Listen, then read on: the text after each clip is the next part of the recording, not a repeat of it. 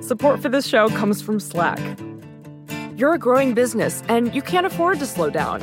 If anything, you could probably use a few more hours in the day. That's why the most successful growing businesses are working together in Slack. Slack is where work happens, with all your people, data, and information in one AI-powered place. Start a call instantly in huddles and ditch cumbersome calendar invites. Or build an automation with Workflow Builder to take routine tasks off your plate. No coding required. Grow your business in Slack. Visit slack.com to get started. From Cafe, welcome to Stay Tuned. I'm Preet Bharara. He has been trying the same things for months, always saying the US is turning the corner to the virus disappearing, to a miracle cure, to a vaccine.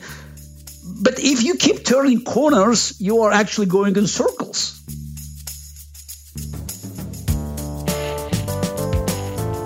That's Garry Kasparov. He's perhaps the greatest chess player of all time. He's also a human rights activist, an outspoken critic of Vladimir Putin, and the chairman of the Renew Democracy Initiative, a nonprofit that aims to defend liberal democracies around the world.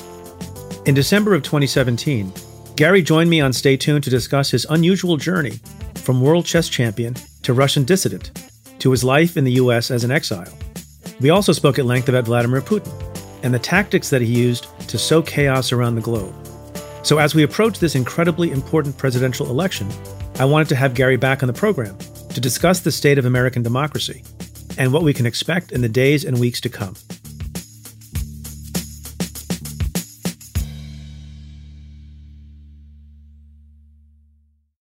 Garry Kasparov, welcome back to the show.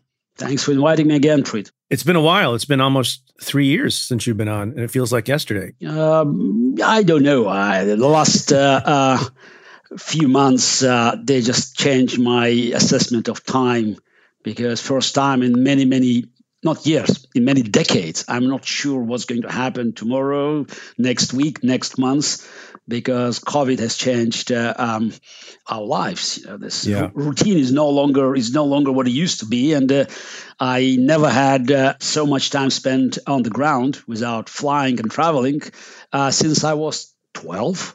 So I had only 2 trips this year.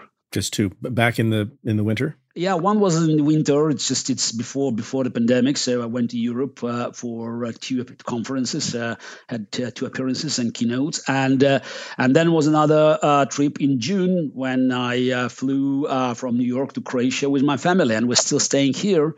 And it's unlikely that we'll move again this year. This might make some people who are less accomplished than you feel better, but do you sometimes forget what day it is? Yes. It's I know I have to say that my wife very often reminds me about appointments and about birthdays. It's and especially this year. It just I discovered that for us, definitely for me, the time was always connected to a move. So it's like time and space. They were sort of interdependent. And since we're no longer moving, it just all the days they're like it's one gray color. So it's just whether it's Wednesday, whether it's Thursday, whether it's Friday. I mean, who cares? Because we're not going anywhere. Matter. So it's one day just is being replaced by another, and it's and the calendar looks just it's all the same. Are you playing chess during this time? Yeah, I always do a little bit of chess, and now we spend so much time online. And I even played Fischer random chess, so-called 960 chess, with reshuffled pieces in the opening position. It's organized by St. Louis Chess Club, so faced all the top players, including world champion. Did quite poorly, but I just I was quite happy that I could practice my chess and enjoy it. I'm an amateur now in chess, so but I follow chess events, and it's very difficult. I mean, not to look at the game of chess played online while you are online almost all day. So, Garry, I don't know if you're aware of this. We're recording this on Wednesday, October 28th. Next week in the United States, there's an election. Are you familiar? Yeah. Are you, I don't know, because you said, space and time and you're forgetting things. No, There's an this election is- next week. Are you aware of this? Yes, I am aware of this. Yes, and it's if there's a one event that everybody probably on the planet is aware of, it's elections in the United States, and I keep writing about it on my social media. Yesterday, I was on Anderson Cooper on CNN. Also, I did a few more interviews yesterday, other interviews. So, and everything now just leads to the elections. Like all the roads lead to Rome. So every geopolitical issue you discuss, whether it's Russia, Belarus, European Union, Asian affairs, war in Nagorno-Karabakh, it ends up with, okay, who will be in charge after November 3rd? Yeah. So I want to remind you of something you said. You posted on social media the day before the election in 2016. I actually quote from you in my book. And you said the day before, quote, "That nervous feeling you have about tomorrow, Americans, that's democracy working. Unpredictable elections. What a luxury." And then, after Trump won in a surprise victory, you wrote, quote, "Trump's election is greatest proof of democracy. You don't know the results in advance," end quote. Are you having that same feeling of nervousness? Oh yeah, nervousness, but it's a different reason now. So in 2016, I wanted to remind Americans about the priceless value of free elections, and I think it was quite a disappointment that nearly 100 million Americans decided not to vote. Actually, this number was greater than could be greater than the votes received by Hillary or by Trump. So if no vote was a candidate, it would have won a landslide victory in 2016. Hopefully, this year situation is changing. But now I feel this nervousness because what we saw over the last 4 years, and you can definitely look at some of my tweets and comments made after Trump's election, where I warn Americans about Trumpism. Not just Trump, but Trumpism as a political style threatening the very foundation of American democracy. Because, as I warned Americans, most of these American institutions, actually all institutions, they have been relying on some kind of a code of honor, on traditions, on political customs. People did things because everybody did it before, and they didn't make certain things because nobody has done it before, and it was considered to be inconceivable that somebody could break this 200 plus year tradition. And Trump actually, he was not shy to exploit all these loopholes and the weaknesses of the system because his attitude was simple: sue me. As long as it's not unconstitutional, I can move forward. Sometimes it could be even unconstitutional, but as long as you can have this cover of political protection provided to Trump by his GOP enablers in the House first and now in the Senate. So he felt that he would be immune to any serious political risk. And now my nervousness is based on fear that if 2016 election proved or confirmed Trump's political style, to start to 2020 elections, if, God forbid, Trump wins, could exonerate his political practices, and that might have serious consequence for American democracy. And as much as I appreciated the surprising result of elections 2016 as a sign that democracy is alive, I'm afraid that Trump's victory might take this surprise from new elections to come. So you deal in probabilities, and you're a very keen observer of American politics, even if you're in Croatia at the moment. Do you dare to make any prediction about next week? There are three options, as everybody says. It's just one, I think, highly unlikely that Trump wins. Not the popular vote, but electoral college. I think it's highly unlikely, and I don't think it's something that we should be seriously afraid of. Though, of course, we remember 2016. We understand that the polls may not be as accurate as we thought. But I think now this surprise element has been incorporated in all these forecasts. So I think the two most likely outcomes, one is that Biden wins landslide, and by the end of that night of November 3rd to November 4th, we'll know the outcome, especially if he carries Arizona and Florida, two states, or at least one of them, two states where the absentee ballots and the early votes are being counted as we speak. And that's the best outcome. Another one is it's close. Biden is still winning, but it's not as convincing, and his victory will be hanging on the balance of the votes that will be counted later, as in many states where Republicans succeeded in blocking the beginning of the counting process and until after polling stations closed. That's a likely outcome, and that's the most dangerous one. And here we have two possible scenarios of this outcome. One is that Trump claims that he won the elections. He will do it I believe he'll do it no matter what. So that's the way he operates. But the question is whether the mood among his enablers in the Republican Party will be quite dark, and they will see the results of the Senate races, for instance, and they'll understand that supporting Trump and backing him in these ludicrous claims, it's suicidal, and that's a good outcome.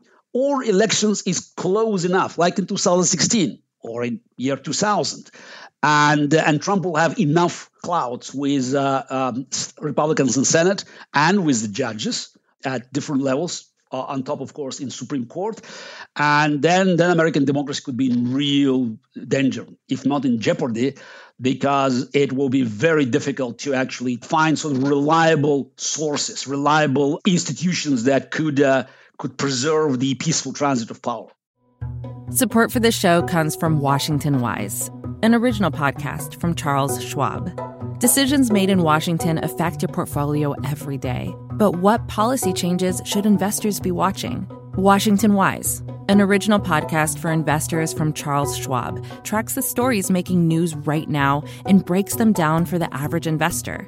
Host Mike Townsend, Charles Schwab's managing director for legislative and regulatory affairs, takes a nonpartisan look at the stories that matter most to investors. He explores topics like policy initiatives for retirement savings, taxes, and trade, inflation fears, the Federal Reserve, and how regulatory developments can affect companies, sectors, and even the entire market. In every episode, Mike and his guests offer their perspectives on how policy changes could affect what you do with your portfolio. Download the latest episode and follow at schwab.com/WashingtonWise or wherever you listen.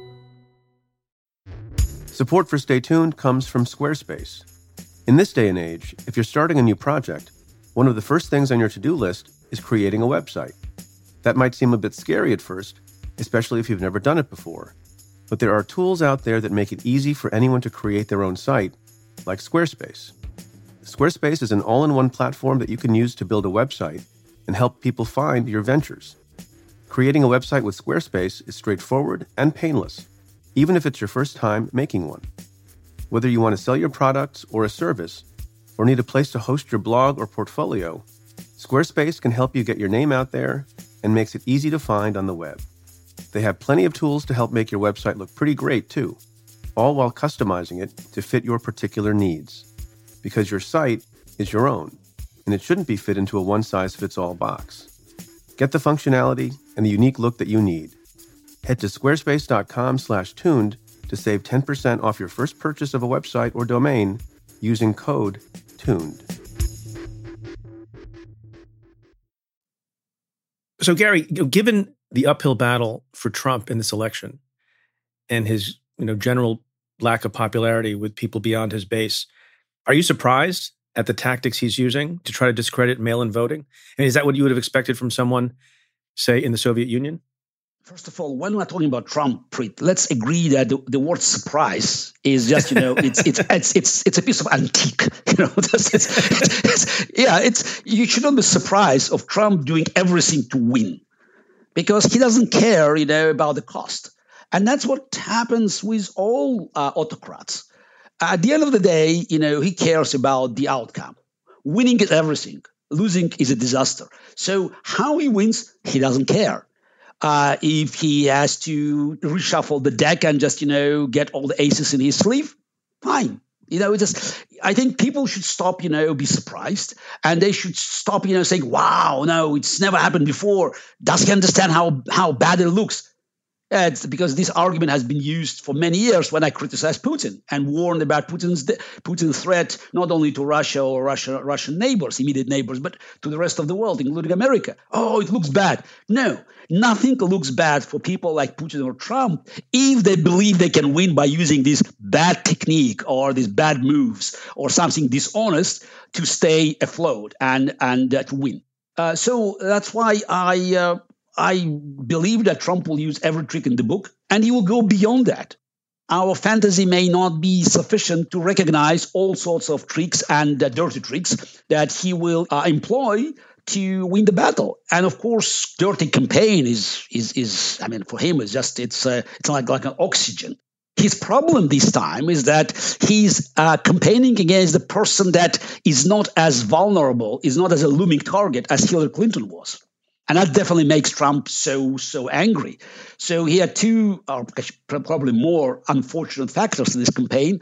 One, as I mentioned, his opponent is not viewed by a majority of Americans as someone who is corrupt, who is abrasive, condescending. So it doesn't work against Biden.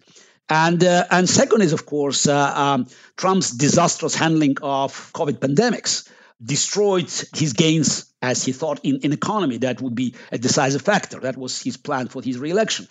And, being pushed to the ropes, he's desperate and he's willing to say whatever. And of course, if you're a thief, you want to blame your opponent of stealing. And if you're corrupt, you want to blame your opponent of being even more corrupt. But of course, all these stories, they are just not landing on Biden the same way they could land on Hillary Clinton 4 years ago. Right. So I guess it's true. Trump is capable of anything, and we shouldn't be surprised. I guess the question is, we'll go back in time in a moment, but as far as next week is concerned, when Trump pulls all these tricks and makes these statements about victory, even though he may not have won, what is the American media supposed to do, in fairness? Oh, American media should hold its ground. I mean, you cannot simply report it for the sake of reporting. That's one of the Trump's advantages, that he is playing this press neutrality, so this objectivity, so the fairness, and he's always having an upper hand because his lies and his horrible statements are given, in theory, the same value as the very decent comments from the opposite side. I think it should be a very clear message from the mainstream media that as long as the votes are being counted, all Trump claims just should be disregarded as an attempt to steal elections. He should be viciously attacked. I think that the Democrats could probably even go to the courts, just to have an injunction on any. It's more like a show, but it's very important to demonstrate to Americans that election is not over until all votes are being counted. And remind them that there is a chance that Republicans may try to claim the victory before every vote cast by American citizen is counted, or to protract the agony. Because I understand there's a 5 weeks period for election results to be certified. And if the chaos rolls over, there is a chance that in some states results may not be announced, and then it goes to legislation. And in some states, Republicans could hope to win elections by acclamation rather than by counting votes. Do you think that over the 4 years of the Trump presidency, the American press has gotten better at dealing with him? My recollection is that at the start, there was a lot of just mindless repetition of what the president said, and there's still some of that, as you say. But more recently, there were mainstream press outlets who fact-checked the president, who used the word lie and lying, which there was a great debate about in the first couple of years of the presidency. How do you rate the press in America in dealing with the shenanigans of Donald Trump over the course of the 4 years? If you're asking about me rating the performance, I would say it came from F to probably B minus. Oh, that's not bad. B minus. That's very generous of you. But 4 years, and look at the damage that Trump caused to American democracy, to American alliances around the world, to American people. And press is doing better. But I think that's the great test will be on the night of November 3rd.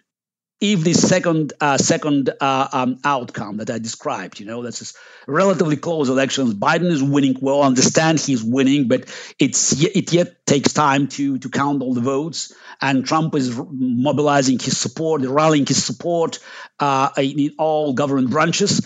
Yeah, that will be the time to actually to show that it's not just a media report, but we'll need some kind of statesmanship, the sense of citizenry, because we haven't even spoken yet about the foreign help for Trump. 4 years ago, he received this help from Putin in the form of brainwashing of American public or attacking some small pockets, crucial pockets of voters in battleground states using the data that was acquired by Cambridge Analytica from Facebook. And they picked up correctly, actually, I believe that was the essence of Trump's collision with Russians. They correctly picked up these hotspots on the electoral map, and it worked. This time, I don't think Putin is bothering even just to work with groups of voters. It will be a direct attack on election infrastructure, and they will definitely help Trump to sort of discord and spread chaos by simply, hacking the counting infrastructure online. And any sign of chaos will help Trump because it will create more uncertainty, and naturally uncertainty is what Trump needs if he is losing. So that's why press will have to take a stand, and they will have to not just inform American public, but to educate American public and to warn them about all these dangers and to defend democracy. That might be the challenge that every media outlet, American outlet, will be facing 5 days from now. Do you think that it is Putin's intention to directly favor Trump or merely to sow chaos? Or are those two things similar? Putin's intention is to survive. And his survival depends on his ability to spread chaos internationally because Russian economy is in free fall. Pandemics numbers are horrible. Even official numbers are not good. But speaking to people back there in Russia or reading the Russian internet, you can understand that Russia is in terrible shape. Russian healthcare system has been ruined during 20 years of Putin's rule. So Putin needs foreign policy. Call it adventure. So he needs to continue his aggressive foreign policy, and his only chance to continue it and to stay afloat, not to be defeated decisively, is to have friendly administration, friendly president. Even without discussing reasons why Trump was always so friendly to Putin, as to many other dictators, Putin knows that with Biden in the Oval Office, the situation will change quite dramatically. And America will be back at the world stage as a leader of the free world.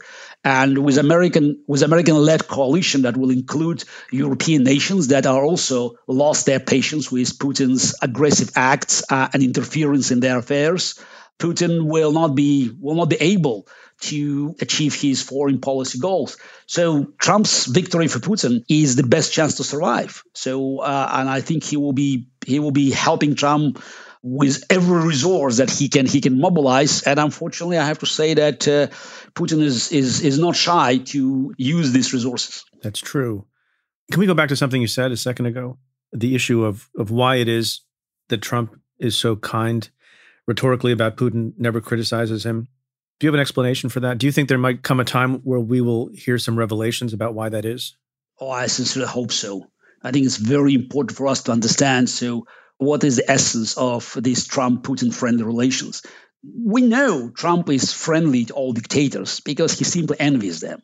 It's his autocratic mentality is eager to implement the same techniques of governance as being used by Putin, Chinese Communist Party, North Korean dictator, Erdogan, right, you name it. What's very odd about that, Garry, is he could go about his business and privately admire them and try to emulate them.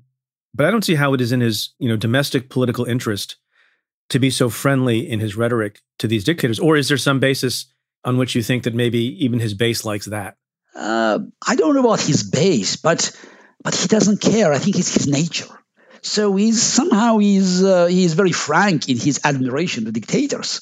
So he doesn't believe he has to hide it. That's how he lives his life. So it always works for him. So he's telling you exactly what he's going to do. So he's going to tell you that I'm going to steal, I'm going to benefit from my positions. For him, the moment he's sitting at the same table with dictators, with authoritarian leaders, he feels much better and he cannot hide it. But still, I would separate Putin from the pack. While he could be friendly with Erdogans of this world or with Xi Jinping's or Kim Jong-un's, but the relations with Putin, I think, are fundamentally different. And we saw it at many occasions, especially one in Helsinki, when at the press conference, Trump, he's towering Putin, he's so much taller. But it seemed to me that Putin looked at him, as a giant looks at a dwarf. I met enough KGB officers in my life, and I know the way this grin that they on their face when they look at their assets. For some reasons, Putin believes Trump is his asset. We'll find out more, when Trump is out of the office, and we'll know more about his taxes and about, who really owns Trump's empire. So, and all these Trump financial dealings will become public, hopefully one day. And I have no doubt that we'll see plenty of Russian traces in Trump's dealings. But now, without going too far, so it's very clear to me that Trump cannot escape his dependence on Putin. And that's why he tried desperately to minimize the negative effects of American sanctions. Though Trump says, oh, look, my administration did this. No. These sanctions happened not because of Trump, but despite of Trump. Because sanctions imposed by the Senate had, I think, 97% support. Since Republicans who are with Trump on domestic affairs, internationally they try to keep distance. And while Democrats now support the sanctions, it's almost unanimous. So Trump knew that he couldn't escape it, but he did absolutely everything in his power to downgrade the effect of the sanctions. And also following Putin's words and Russian propaganda, they are all behind Trump. It's as much as they were for Trump 4 years ago. But 4 years ago, they didn't expect Trump to win, frankly speaking. I think the expectations were that Trump could spread chaos. He could badly damage Hillary Clinton, who they expected to be the next president. And maybe the Trump's campaign against Hillary would make her weak and more open to deals with Russia, just not to compromise her international position. But this time, it's not just expecting Trump to spread chaos. They want him to win. I'm not surprised finding out that the whole story spread by Giuliani has been fabricated by Russian intelligence. And you don't think, just to repeat, that Trump's general admiration for autocrats is sufficient explanation for his conduct and behavior towards Putin? No, I think it's not enough because Putin, in my view, is separate from that pack. The way Trump talks to Putin, the way Trump deals with Russia and with Putin's personal interest, it's quite different from the way Trump has been dealing with other autocrats. And that's why I think there's something more there. It's more nefarious. There are more secrets, dirty secrets that hopefully will be revealed when Trump is out of the office. Yesterday, it was reported that Putin ordered a national mask mandate because coronavirus cases were spiking. And then you tweeted the following, quote, "Perhaps this is what will convince Trumpists that Putin really is a bad guy. Or maybe it will convince them to wear masks. Good in either case." So is Trump wondering, now my friend and mentor Vladimir Putin has issued a nationwide mask mandate. What do I do? Look, the national mask mandate in Russia is a demonstration of utter failure of Putin's regime to deal with pandemics. As you remember, they have been trumpeting their successes at early stage of the virus, saying it was minor and Russian healthcare system was on top of that. Then they had to accept, that's in some megapolises, mainly in Moscow, there were problems. But in summer, they were back to their unfounded optimism. And now they are dealing with this unmitigated disaster. And even official numbers are terrible. And all stories about vaccine, it's just, it's a miracle cure, though they have officially claimed that they had vaccine, but they know that it's not working. And while Putin, now declared this nationwide mask mandate, he's hiding. He has been hiding since the very beginning of the pandemics, and that's the best demonstration of the real situation on the ground in Russia, how bad it is, and so how helpless are Russian authorities by trying to not to eradicate it, but to contain its spread. You comment on the autocratic playbook.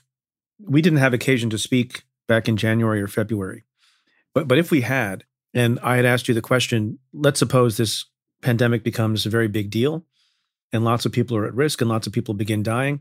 What is your prediction as to how Donald Trump, who believes more in PR than in leadership, how would he conduct himself in the face of science, in the face of actual reports of deaths? Did he follow through and do what you would have predicted or something different?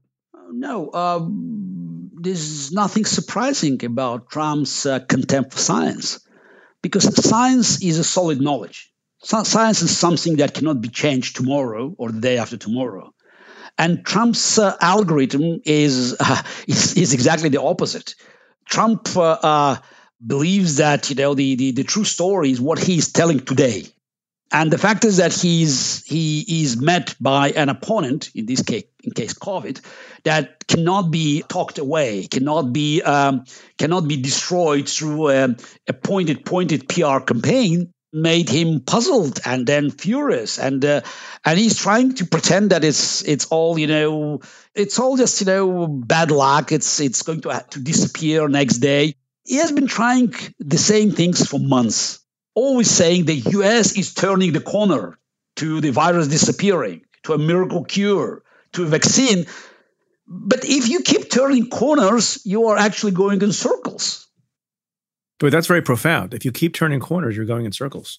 That's what's happening with Trump. That it always worked, with everything else, and that's why Trump is so angry. He's enraged because his traditional tactics that work so well now actually backfiring, both with COVID and with Joe Biden as his opponent. Well, are they really backfiring? I mean, the example you just give reminds me of something else he does and seems to get away with. The number of times he's said, I have a health plan, it's coming out in 2 weeks. That's been going on for months and months and months. And then 2 weeks go by and some reporter says what happens is, it's coming in 2 weeks. And yet he has a persistent base of support. It never leaves him. Yes, but it's the... Now, we're not discussing healthcare. We're talking about Trump's lock on his support, whether it's 30-35%, but it's a considerable portion of the American population. Trump is not, the reason these people believe in Trump. I think Trump is a symptom that it's the American politics has been shifted from competitive democracy into tribal fights. Trump embodies, I want to say, the right of American politics. Though I think Trump he's now on the right side, but I'm afraid that you can equally have Trump on the far left.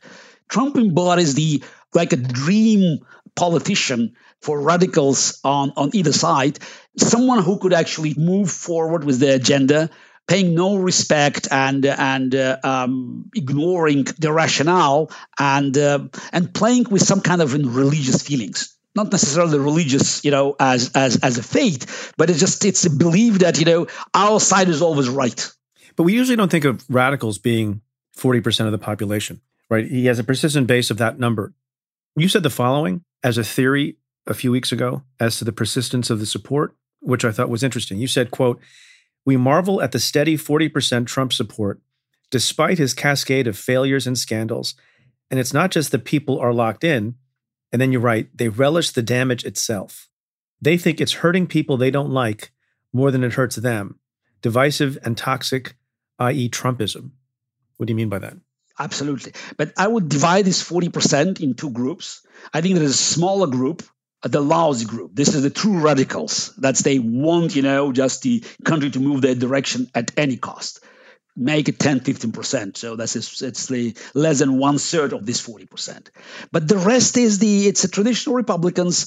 They are just, they're enraged by other things. And also they move with the current. So they just look at this noisy group and they look at the other side, and somehow they are convinced that the opposite numbers on the Democratic side, they are absolutely evil, and that creates this synergy, and that's why this 40% just behind Trump, and as I say, probably 1/3, it's just true believers, while the rest it's just those who are going with this tide. And naturally, the right-wing media is playing with many fears that have been raised throughout this protest and, of course, looting and unrest in the last several months. And it works. Again, it's about tribalism. It's about tribalism, and we all know well that we can find many people on the other side, on the left side, that are equally distrustful, are hateful about the opposition from the right, and that's what benefits Trump. The very climate that has been created, So that's what Trump strives, and that's why it's very important for us to move away from that. Because even if we beat Trump, it's not enough. We have to beat Trumpism as a philosophy, as the way of governing the country and rallying his supporters. Is it a philosophy or just a way of being? Maybe philosophy is giving it too much credit, even though it's exactly powerful? Giving too much credit, but somehow it's a political philosophy because it's a very savvy way of using the political landscape. Right. And, I guess nihilism is a philosophy, is it not? Yeah, it's a nihilism is philosophy. Yes, exactly. But it's Trumpism is aiming at the very foundation of American democracy that was based on traditions, and these traditions are deeply rooted in the documents designed by founding fathers. But of course, they couldn't foresee everything at the end of the 18th century. Those documents cannot be used as a holy scripture to answer every question. That's why it's very dangerous just to hear these arguments today, from some originalists. Oh, it's not unconstitutional. Of course, it's not unconstitutional because so many things are unconstitutional. The Constitution couldn't answer every question. But if we look at the spirit of the law, definitely the spirit of the law and the spirit of American democracy has been in great danger. And every day Trump is on campaign trail, and if God forbid he stays in the office for 4 more years, this spirit could be gone. Support for this show comes from Slack. You're a growing business and you can't afford to slow down. If anything, you could probably use a few more hours in the day. That's why the most successful growing businesses are working together in Slack. Slack is where work happens, with all your people, data, and information in one AI-powered place. Start a call instantly in huddles and ditch cumbersome calendar invites. Or build an automation with Workflow Builder to take routine tasks off your plate. No coding required. Grow your business in Slack. Visit slack.com to get started. I want to talk a little bit more about the difference between Trump and Trumpism, because you pointed something out about Trump, and I don't know if it's a feature of the quote-unquote philosophy or just about him that's unique. There are other people who are demagogues or other people who aspire to be autocrats who trample on institutions and norms and everything else. The difference with Trump, as you point out, is he tells you exactly what he's going to do. He says, I'm going to steal. He says, I'm going to fire people. He says he's going to do all these things. I'll give you an example that was brought back to attention in the last week when he walked out on that interview with Leslie Stahl at CBS. He said to Leslie Stahl 4 or 5 years ago, he said to her, you know why I do it? Meaning attack the press. He said, I do it to discredit you all and demean you all. So when you write negative stories about me, no one will believe you. So he gives you the playbook. There's not a lot of hide the tactics here. Do you think in the future, someone who wants to walk in the footsteps of Donald Trump will be like that? It seems to me that it's a unique thing in a politician to tell you he wants to obstruct as he's trying to obstruct. And these other people who may follow in his footsteps, I think may have some of the other tendencies he has. But how odd is it that he forecasts all of it in advance? Is that unique or not? Because I don't think Putin does that, does he? No, but Putin rules Russia. It's a very different country. Trump had the most difficult task of all because he has been trying to impose this autocratic style and methods in the country that enjoyed democracy for nearly 250 years. The country that cherishes individual freedoms and was built, the institutions of this country had been built on the idea of separation of powers, of checks and balances. So, and Trump recognized that the way to accomplish it is to make him immune to free press. And that's why he attacked free press, and he keeps attacking free press because as long as he can split the country, as long as he can have us versus them, he can succeed in pushing against the fundamental ideas behind American democracy. But while Trump is unique, since we never seen any Trump-like politician before, he's also a symptom because Trump would have never succeeded in 2016 if conditions were not ripe. Because the country already, had this very, bitter partisanship, and we all understand that nominating Hillary Clinton in 2016 that definitely helped Trump immensely. I have no doubt that Joe Biden 4 years ago would have won handily against Trump. So Trump needed someone who had a negative rating of nearly 55% or 60%, and to win elections while his negative rating was even higher. What are some ways you deal with this? And I guess we'll have a better idea of who we're going to be dealing with in the future. You and I, before we started taping, were discussing a piece by Nicholas Kristof, where he talks about the power of humor in resisting autocrats. He writes, among other things, quote, shaking one's fist at a leader doesn't win people over as much as making that leader a laughingstock, end quote. And then he gives examples from other protest movements around the world. What do you make of that idea that in some ways you can resist autocratic movements and leaders with humor? Look, you're asking someone who was born and raised in the Soviet Union. So we knew that humor, we call it kitchen humor because nobody could talk about it publicly on the streets. This humor was our only way to reflect the awful reality of communist Russia. So the idea that humor is something that helps us to deal with this reality and to exchange our views. People like me, we were fed with mother's milk. That's why, I think it's all these comments that are oversimplistic because Americans are learning about this humor to become part of the political campaign. But it's still a different kind of humor because it's on television. You can have all these shows, Saturday Live Show, for instance, or Bill Maher, or just many others. This is you name them. Their name is Legion on American TV, on radio, online, of course. But I'm talking about more subtle kind of humor that is just it's points at the very core problem of the regime. I can recall the hundreds and hundreds of thousands of jokes in the Soviet Union. One of them is just, for instance, in the school, this is, or in the college, they're debating why Napoleon failed to return to power in 1815, and the answer is he failed because he didn't have newspaper Pravda. If he had a Pravda newspaper, nobody would have learned that he lost the battle at Waterloo.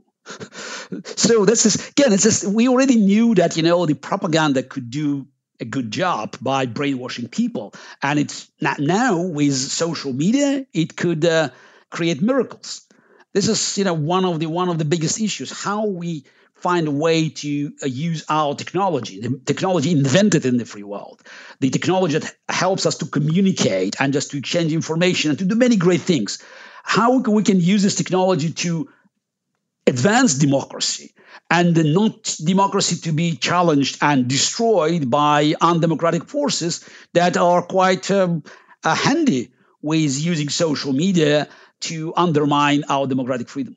Well, I'm not sure how you do that. I mean, technology, one form of new technology is social media, Facebook, Twitter, and those platforms are right in the crosshairs of the debate, where I think people of good faith thought that those outlets would help a lot of people, not just in America, but around the world, to engage in the free exchange of ideas.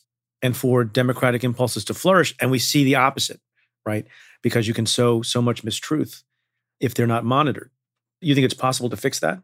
Look, I think it's possible, but we have to acknowledge the problem first. And it's just we're very slow of acknowledging it. In technology, you had a Moore's law. And on the side of bureaucracy, state institutions, you have a Parkinson law.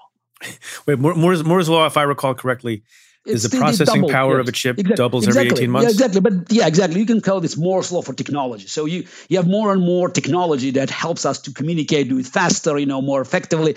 But it creates a very different space. And people expect governments to respond also quickly. But the government's response is based on Parkinson law. So you have more and more bureaucracy layers to respond to new problems. So those are just the two opposite trends. And that's why people are losing their faith in government's ability to deal with these problems. And obviously it opens doors for populists who are saying, the old form of government is just obsolete. It's not working. Forget about it. So let's find the direct communication. So that's what Trump accomplished with his Twitter. I talk to you guys. So it's we don't need these old institutions of representative democracy because they're no longer capable of meeting your needs and demands on time. A couple of weeks ago, I had my article in The Economist, and I talked about these challenges. And I think it's a very important conversation, maybe the most important one we should have after November 3rd, of course. How can we mobilize new technology to help us adjusting the traditional democratic institutions built on the documents designed by founding fathers to the challenges of the 21st century? And one of the ideas that I fancy is to look for new coalitions that one can create at the local level. Because we know that people are losing their radicalism if you downgrade the issues from geopolitics to nationwide political agenda and then to local. People who live in the same neighborhood, they are more likely to open for negotiations, for looking for consensus and being less radical, even if they have different views about American foreign policy.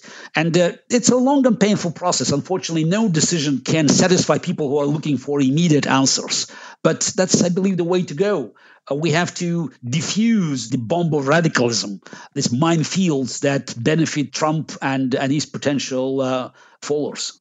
Is the opposite of radicalism centrism? Centrism sounds a bit dull. I was going to say that. I mean, it's part of the problem in modern society where we have social media and video games and constant need of stimulation. Is the main problem not one of ideology with centrism, but of dullness? Yeah, but it says why it's dullness. You can make it more exciting with new challenges.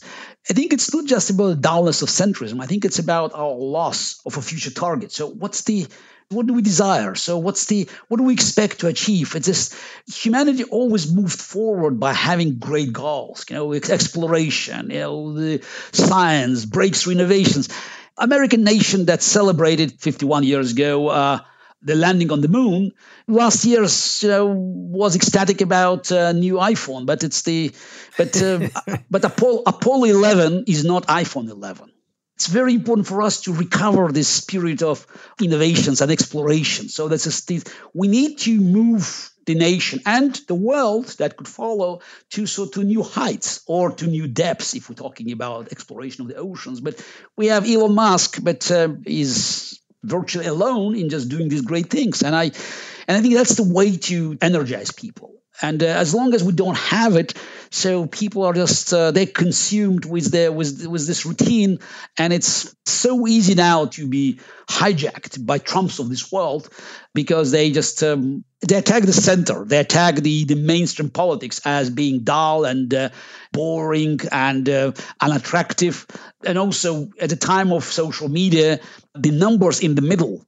And they're still dominant. I still believe the more Americans they are comfortable with being in the middle. But when you have 10, 15% on both sides using social media and being so vocal, aggressive, and rallying relatively small but aggressive and noisy crowds behind them, it creates an illusion that they represent the country. They do not. Right. So I have to ask you this before we go. Contemplate a Trump victory, whether it's close or not. What does that mean for America? paint the picture? And what does it mean for America's place in the world if Trump is president for another 4 years? I note the long pause. Yeah, it's a long pause. Did you say Trump president for 4 more years? I did. Okay. I'm not sure it's 4 more years because there are younger Trumps. So it might be more than 4 years of President Trump, because in the next 4 years, Trump will succeed in ruining the checks and balances system in the United States. He will take full control of GOP, of course. It will be Trump's party. Forget about Lincoln, Reagan, and other great Republican presidents. And having this machine behind him, he will be able to move American politics, political life, away from traditional democratic competition. As we saw during his first 4 years, he will be very consistent in replacing key members of U.S. agencies. Oh, yeah. The FBI director, the CIA director are already reportedly on the chopping block, right? Yeah, absolutely. No. It's not enough to be neutral. It will be only Trump loyalists. You remember how many people on the GOP side said, okay, Trump, he's a novice, just, he may be too impulsive. But look, we have General McMaster, General Mattis, we have General Kelly. They will be able to contain Trump's negative energy. So where are these guys? And the way Trump pushed for Amy Barrett and the way the Republicans accommodated him tells you that he will not be shy to pack all branches of government with his loyalists. And I think, by the way, that was a big problem, a big mistake by Democrats, the way they handled Kavanaugh and Barrett. They just, they talked about everything, about sexual scandal, about health care, and about Roe versus Wade. It's important, but the problem with these two, they're Trump's loyalists, and they didn't even hide it. It's the first time in my memory, we had the Supreme Court judges that were not shy of playing in the hands of the president who appointed them. The first thing Amy Barrett did, she participated in Trump's rally. Oh, it's accidental, but it's a fact. So I think that the next 4 years could be, I don't want to say graveyard of American democracy, but American democracy will have to do so much to survive. And I think it's the divide of American society will widen. Trump will enjoy it. And I think it might lead to dramatic conflicts between blue states and Trump's administration. As for America's status in the world, it will be further downgraded. America will no longer play a role because the way America is acting now, it's not typical, because Trump's interest very often is replacing American interest. And in the next 4 years, it will be a banana republic with nuclear weapon and massive economy. But Trump's interest will be a dominant factor of U.S. foreign politics. And American allies in Europe will be definitely looking for the other directions to survive in this world. So I feel very uncomfortable by spending the last minutes of our conversation painting this dystopian future. Well, I'm going to make you feel better because my next question is the reverse. Now paint the picture of what happens, how much damage can be undone if Biden wins. And let's assume for this hypothetical, to make you feel better, that he wins by a large margin. It will be important because it's not about beating Trump, as I already said, but beating Trumpism. Trumpism as, let's not argue about the word philosophy, beaten convincingly. So hopefully it will help America to revive its normal political competition. And it might have a good effect with what's left of the Republican Party. My belief is that the real job begins on the next day, because it's not just about Trump-Biden elections. It's not about Biden winning and doing many things that will help us to reverse the negative effect of Trump's actions. Naturally, it will be felt immediately in foreign politics. American allies will be reassured that America is there and America is back to normalcy. But it's also important to understand how we can manage the extremist influence in both major political parties. And I think that it will lead us to a gradual reform of the current political system, because we already know that many Republicans, many traditional conservatives, they departed the Republican Party and now actively supporting Biden. And I think these people will be looking for a new home. And there might be eventually a conflict within the Democratic Party, because I can hardly imagine what brings together moderate Democrats like Joe Biden, for instance, and Bernie Sanders followers. Many of them are very reluctant, by the way, to vote for Biden even today. So it's a hard work. It's not going to happen overnight. I think it's very important to remember that voting for Biden on November 3rd or earlier and even celebrating his victory should not make us complacent. Using the chess analogy. So if your king is under a threat of being mated in 2 moves, you have to worry about the safety of the king. You have to protect it, because otherwise the game is over. And that's, for me, could be a metaphor of Trump's victory.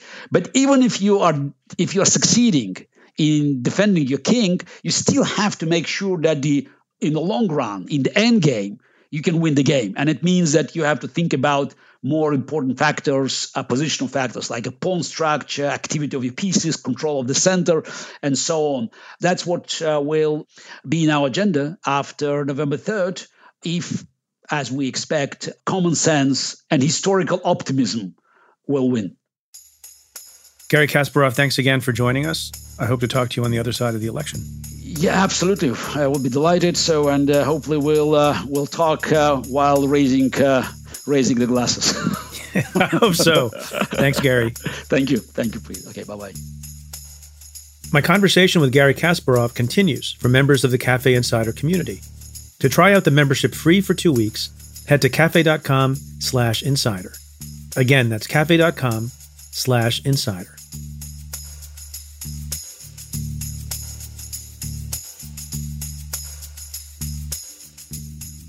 So, folks, here we are. The election is not upon us. The end of the election is upon us. And I don't have anything particularly profound to say this last opportunity to speak to all of you before the November 3rd election day. Mostly, I just want to commiserate, maybe tell you how I'm feeling. I'm anxious, like a lot of you are. Last night at about 11:30, I posted a simple tweet asking you guys hanging in there. And I got thousands of responses. The tweet has been viewed over 1 million times, which to me kind of says it all. If you're feeling anxious, you're feeling stressed out, you're feeling concerned, you don't know what the future holds, you're not alone. Part of my living is trying to be balanced and calm and as neutral as possible. And I don't have many of those feelings at this moment. I'm as nervous and anxious as the rest of you, given what's at stake in this election. And by the way, the interview you just heard with Garry Kasparov has not made me more calm, as he points out very eloquently what the stakes are if Donald Trump is reelected. So it's an important election, more so than I can say in a Twitter feed, more so than I can say at the end of a podcast. I remember the last time voting in an election that I thought was incredibly important and perhaps transformative, and that was in 2008. And my family and I were living in Bethesda, Maryland at the time. And although my kids were too young to vote, far too young to vote, they came with us. We wanted them to see what voting was like. I think I've mentioned this before. And we went in, stood in line, voted for the first Black president. And I remember there was a feeling of lightness and joy in casting that vote. And I remember saying to my daughter, who at the time was 7, that, it didn't matter to me who she voted for in the future, but when she was of age to be able to cast a ballot, the important thing was that she vote. And she said to me, because she was precocious, she said, "Daddy, do I have to vote for a Democrat?" And I said, "No, you don't. You can vote for whoever you want, just as long as you vote." Fast forward to this past weekend, where early voting for the first time was available in New York State. And my daughter, now 19, has become fairly politically active herself. She happens to be interning for a grassroots political organization and has been very, very excited to vote for the first time in a presidential election. So I wanted to vote on the first day early voting was available this past Saturday. My daughter, who has been doing college online, because such is life now, had plans with her friends on Saturday, so we couldn't go the first day, so we went the second day. And my wife and my daughter and I stood in line for about a couple of hours before we could cast our vote. And it was very different from 2008. I think it's an even more important vote. It's an even more important election, but it didn't feel light and it didn't feel joyous. It felt kind of sober. And people in line looked somber too. I'm not going to exhort you all here to vote. I think you know that at this point. And you know that it's important to have a plan, and you know that it's important to get your friends to vote and your family members to vote, and for making sure that they have plans. The last thing I'm going to leave you with is a memory that I have from before the 2016 election. Some days before Election Day in 2016, my youngest son, who was then 11, who had heard me use this phrase in speeches and in other contexts, asked me the question. He said, "Daddy, is America the greatest country on earth?" And I didn't hesitate. And I responded, "Yeah, America is the greatest country on earth." And then he had a follow-up question, which was, "Daddy, if Donald Trump gets elected, will we still be the greatest country on earth?" And I said, without hesitation, and I looked him in the eye, and I said, "Yes." And I repeated the sentence. I said, "Even if Donald Trump wins, America is great and the best country on earth." And he seemed satisfied by that. And I meant that. Now, he has not yet asked me that question this time around in the days leading up to the 2020 election. And if he asks me the question, if Donald Trump gets reelected, will America still be the best and greatest country on earth? I might hesitate to answer that question. And I'd like to think so. And I'd like to think that all the good people who listen here and who voted, even if their votes are not enough to replace Donald Trump, and members of the press, and brave politicians, and activists, and people who care about the values that are important in this country, I'd like to think that all of their combined efforts, even in a second Trump term, will keep this country as great as it has been in the past and true to its values and its standards and its finest traditions. But I'm not sure. I'm really not. I do have confidence that we'll get through it as people who love our country, no matter what happens after the election. But I am worried that the country will be fundamentally changed, and not for the better. So it is my fervent hope and wish that when next I speak to you from the basement of my home into my podcast microphone, that it will be to celebrate good news. Until then, hang in there.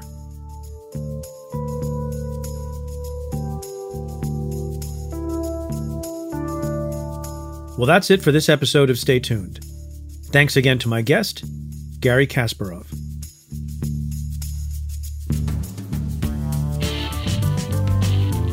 If you like what we do, rate and review the show on Apple Podcasts or wherever you listen. Every positive review helps new listeners find the show. Send me your questions about news, politics, and justice. Tweet them to me at Preet Bharara with the hashtag AskPreet. Or you can call and leave me a message at 669-247-7338. That's 669-24-PREET. Or you can send an email to staytuned@cafe.com. Stay Tuned is presented by Cafe Studios. Your host is Preet Bharara. The executive producer is Tamara Sepper. The senior producer is Adam Waller. The senior audio producer is David Tadashore. And the Cafe team is Matthew Billy, David Kurlander, Sam Ozer-Staten, Noah Azulai, Nat Weiner, Jake Kaplan, Calvin Lord, Jeff Eisenman, Chris Boylan, Sean Walsh, and Margot Malley. Our music is by Andrew Dost. I'm Preet Bharara. Stay tuned.